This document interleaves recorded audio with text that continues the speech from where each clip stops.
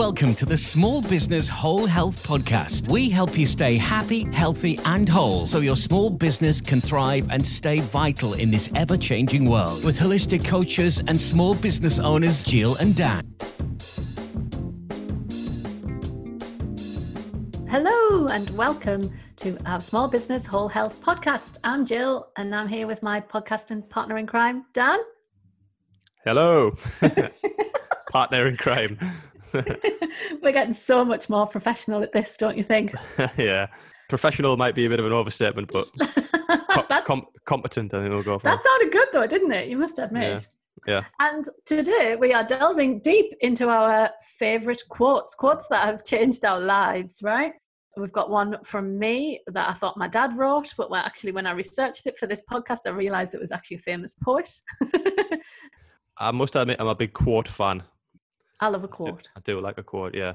I was listening to a podcast recently, and there was a guy, you get all these successful kind of entrepreneurs and businessmen, they speak about reading every day, how you should read, and like Warren Buffett reads like 4 hours a day still, and he just reads one quote on a morning. He reads one quote, but then meditates on just that one sentence. So instead of reading like 100 pages a day, he'd rather just read one quote and then actually put it into his life, which I thought was a bit of a different perspective. So who does that? Warren Buffett? No. So Warren Buffett, like I'm saying, he reads like 4 or 5 hours a day. This other guy, he reads one sentence and that's it, closes the book. He says, even if it's not a quote, even if I just open a book to a page and read like a sentence or a paragraph, that's it. I'll close the book and I'll think about what it actually means. It's a bit different. Yeah. It's quite cool. So maybe we should meditate on each of our quotes today. Or our listeners could meditate and then get back to us as to which ones blew their minds. Yeah. Or they can even comment and let us know what their favourite quotes are. Yeah, good idea. We have had to cut ours down a bit, haven't we? Because we both ended up with loads. We were going to do 5 each, but then I think between us we had about 25. So I know, and I think the podcast would probably last for about 2 hours if we were let loose with our quotes. Yeah. So shall we get cracking? Yeah, go on then. What's your first quote? Okay, my first quote is by Winston Churchill, and I think he was a pretty great man. And this one is: attitude is a little thing that makes a big difference. I don't think many people realise he said that. It's on those inspirational posters that you used to get from the 90s. Can you remember them? You weren't probably around then. I was, but I wasn't into Winston Churchill and philosophy. So yeah, that's a good one, because I do think attitude makes a massive difference, especially at the minute when we're still in lockdown. Like, some people are really finding it tough, and I think attitude can really make the difference between toughness and dealing with things. Speaking of the word attitude, this is not on my list, but you just brought it to the forefront. Are you sneaking a quote in? I'm sneaking one in already. I haven't even got started and sneaking one in. When I was doing Base Camp Everest, once you start getting pretty high up, you start getting mountain sickness, altitude sickness.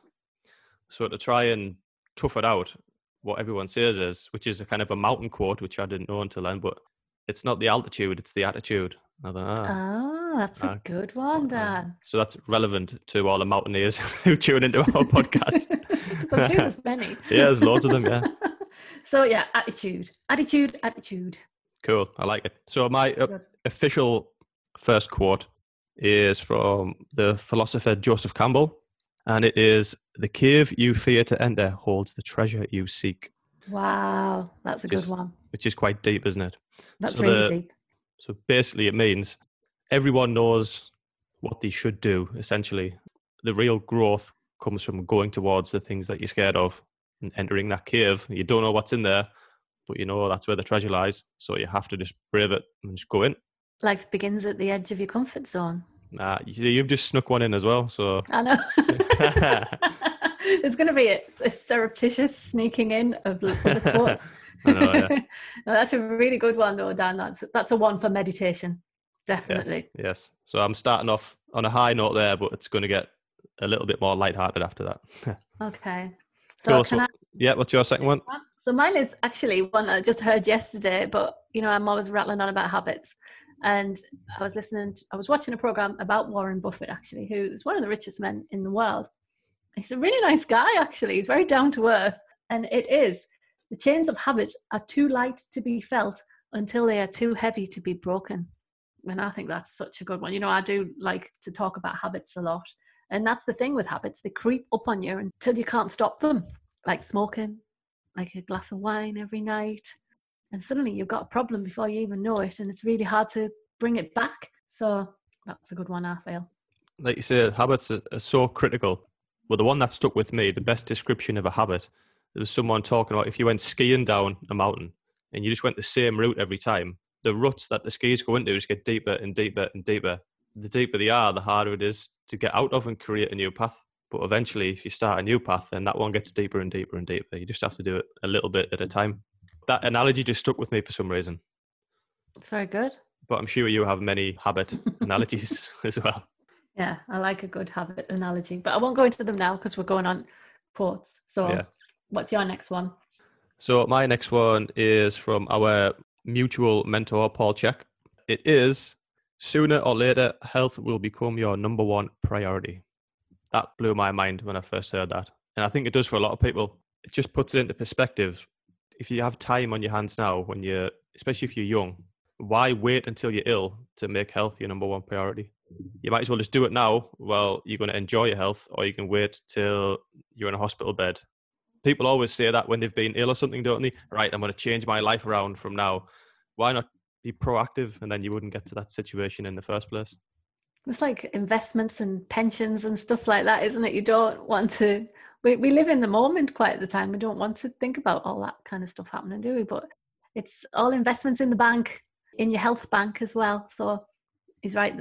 Paul Check's got some amazingly good quotes, hasn't he? Oh yeah. So I had another one to go alongside that, which is the same. It's the same quote in different words, really. So it's, those who don't make time for health now will eventually be forced to make time for illness later, which is the same thing, but it just kind of reinforces the point, doesn't it? That's a really good one as well. It's true. I mean, obviously we're health coaches as well, so I'm going to say that you should be doing it, but you really, really, really should. That's my quote. Yeah. Jill's famous quote. You really, really, really should look after your health. Should look after your health. If you want, if you want everything else in your life to go right, I think your health is key. Okay. Cool. Well, So what's your next one? Well, actually, this one fits in perfectly with what we've just been talking about, which is one from Joesph Pilates, which is physical fitness is the first requisite of happiness. And that's just what we've been saying, isn't it? I don't know why. It's just one of those things that I'm so much happier when I'm exercising. I think with the whole lockdown situation, which we're still in at the moment while recording this, it's kind of shone a light on people who have used this time to get fitter and get healthier. But some people have gone the reverse and they've been couch potatoes, haven't they? And thought, oh, great, like time to just sit and be a slug. A sloth. Yeah. Physical activity, it just seems so normal to me. Yeah, me too. Sometimes when I'm doing a class sometimes, it's just like, it's just even stretching and mobilizing and stuff. And I think, why don't people do this? Everybody should do this. In fact, Joesph Pilates, I'm going to sneak another little quote in here, and I'll probably mash it up. But he said, everybody in the world should be doing his program and it would make the world a much better place. And I agree. That's a good marketing quote as well. It is. Well, he said he said another really good marketing quote that sometimes gets bandied around with. Within 10 sessions, you'll feel better. Within 20 sessions, you'll look better. And then within 30 sessions, you'll have a whole new body. Cool. That was another snake. I think I snuck about 3 in there. Yeah, I know. Under the Joesph Pilates banner. Okay, go for it, Dan. Right. So the next one I'm going to go for is quite a long one. Again, I'm going to say it in two different ways. So repetition is the mother of skill, but only if there is skill in the repetition. That's quite important because people always say, oh, well, practice makes perfect. But you try and make the practice perfect, if you know what I mean. You have to do it to your perfection, don't you? Yeah. Then it's going to be better. Another way to put that, or to expound on that, is if practice isn't perfect, then training to failure becomes training to fail. I like that. And that was Paul Check again, which we could do a whole episode on. His quote. He's going to have to come on this podcast.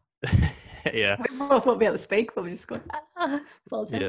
Yeah. But yes, that is such a good analogy, because sometimes you get people who've only ever done, say, I don't know, say Pilates, and they've only ever done it with a video, say a Davina video or something, and they come along and you go like, have you done Pilates before? Like, yeah, I've done it for years. And then they come and they're doing everything absolutely like, what's going on there? Yeah. And this is how Davina does it. I'm thinking, I'm sure Davina doesn't actually do it like that, but they've been practicing, and then it gets ingrained into their bodies. That's the way to do it. And it's really hard to, what is it? Like, if you train the correct way, your body remembers it. But if you train is it how many times, Dan? That is it? If you train to learn a new skill, yeah. Apparently it takes 300 to 500 repetitions to master a new skill. Yeah. But to unlearn an old skill, that's the one, it takes like 10 times as long, so up to like 3,000 repetitions. Yeah. Yeah. So if someone comes to you with really bad squat form and they've been training like that, it's really hard to get them to do it right, isn't it? So it takes 10 times longer to train somebody with bad form than somebody who's never done a squat before. It's harder to unlearn than it is to learn correctly in the first place. That's why mentors and coaches are so good. Like, we're not just kind of selling ourselves here, because we have mentors and coaches who teach us how to do things we're not very good at. So why not learn from someone who's already mastered it? Yeah, and it shortcuts it as well, doesn't it? It shortcuts it massively. If you, like, sometimes I'll get people who have been coming to, not necessarily my classes, but anybody's classes for years, and then they have a few one-to-ones, and they're like, I can teach them more in 2 one-to-ones than I could in 6 months in a class with everybody else in. So it just shortcuts the whole process. So yeah, I like that one. What's your next one? Have you got any more left? Shall I do my Paul Check one? Yep. So this is Paul Check one. You can only give someone something you possess. Because you see a lot of people who, I don't know, let's say, for example, someone who ran a weight loss club who was overweight themselves. How are you going to teach somebody to lose weight when you haven't done it yourself? He's very specific, isn't he, Paul Check? That was one of the things that kind of scared me when I first joined. He's like, you have to look the part as well as act the part. He makes us live the life of a Check person. No, absolutely. Yeah, totally. That's the first lesson you learn, and it's repeated over and over and over again. And I think he said he's even fired some of his instructors because he can just tell that in between seminars they're not living it. Yeah. So he says, live it, then teach it. And that's what that quote means to me. And it was a bit scary at first. But then I was thinking, actually, I do live it. So what are you scared of? It doesn't mean that you have to be dead skinny or get muscly or anything.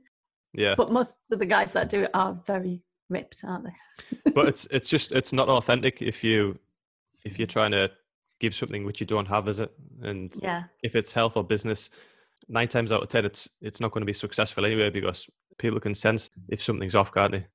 Authenticity counts for a lot. Exactly. Right. Have you got any more? I've got one more, and it's a Tony Robbins one, because I know you've been on a I love Tony Robbins mission. I think it's originally from him, but might not be, but I heard him say it. So, and it's a short one, and it is success leaves clues. So That's success leaves clues. Yeah. So it builds upon what we said about having a coach or a mentor or learning from other people. There's a reason why they're successful. Just kind of follow the breadcrumbs, like do what they did. It works. Yeah. I mean, it's not like let's copy them, but copy the process. Yeah, exactly. So you might learn how to make a course. I might learn how to build a fitness course. Someone else might make a course showing someone DIY. They're 2 different subjects, but how to build a course would be the same process. And look at someone who's done that successfully. Look at the clues that they've left. Yeah, success leaves clues. Success leaves clues. That's a really good one. I've got a quick Tony Robbins one that I can sneak in. Go on then. Stop being afraid of what could go wrong and start being excited about what could go right. Yeah. He's good for the motivational stuff, isn't he, old Tony? Yeah. I've been watching, there's a popular program on Netflix at the moment called The Last Dance.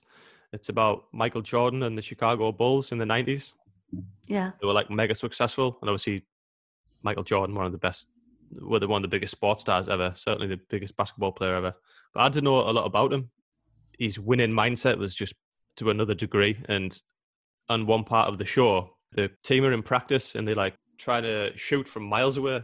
They all miss. And then Michael Jordan steps up. He's like halfway across the court and just goes straight in. So then he says, why would I think about missing a shot that I haven't even taken yet? It didn't even enter his mind that he would miss. He said, why would I think about missing when I haven't even taken the shot? There's like a light bulb went off inside my head, and I thought, that's his mentality is that strong. Yeah. He would never ever worry about failure because the event hasn't even happened yet. So It's true, isn't it? We all put barriers up in front of ourselves, like, and they're not there. They're not real. It's just in our heads. And exactly, yeah. so, yeah, getting under them and getting them out. We've all got them, but it's just, how do we get rid? Push through the barriers. So, fresh out of quotes. So I know you had a Carl Sagan. What is that? Oh gosh, yes, me Carl Sagan one. I can't do without that. Go on then. Right. So I'll explain. This is a really long quote. I'm going to read it. Do you think I should read the whole? I won't read the whole thing, but yeah, make it concise. It's like really long. So Carl Sagan is a very famous astronomer, and he was in charge of the Voyager project. And Voyager was a space probe, and it was about to leave our solar system, and everyone was really excited to see what was on the outside of the solar system. And Carl Sagan said, can you just turn it round, and we're going to take a photo looking back down our solar system.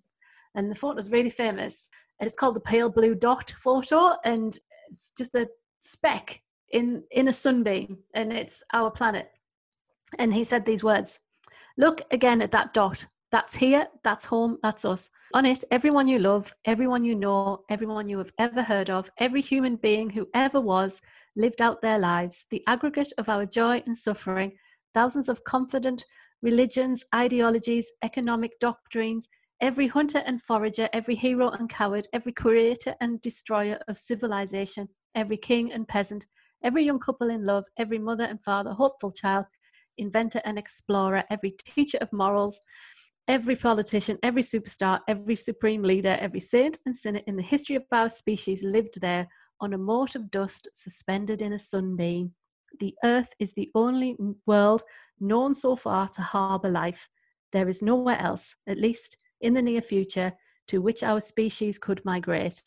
Visit, yes. Settle, not yet. Like it or not, for the moment, the earth is where we make our stand.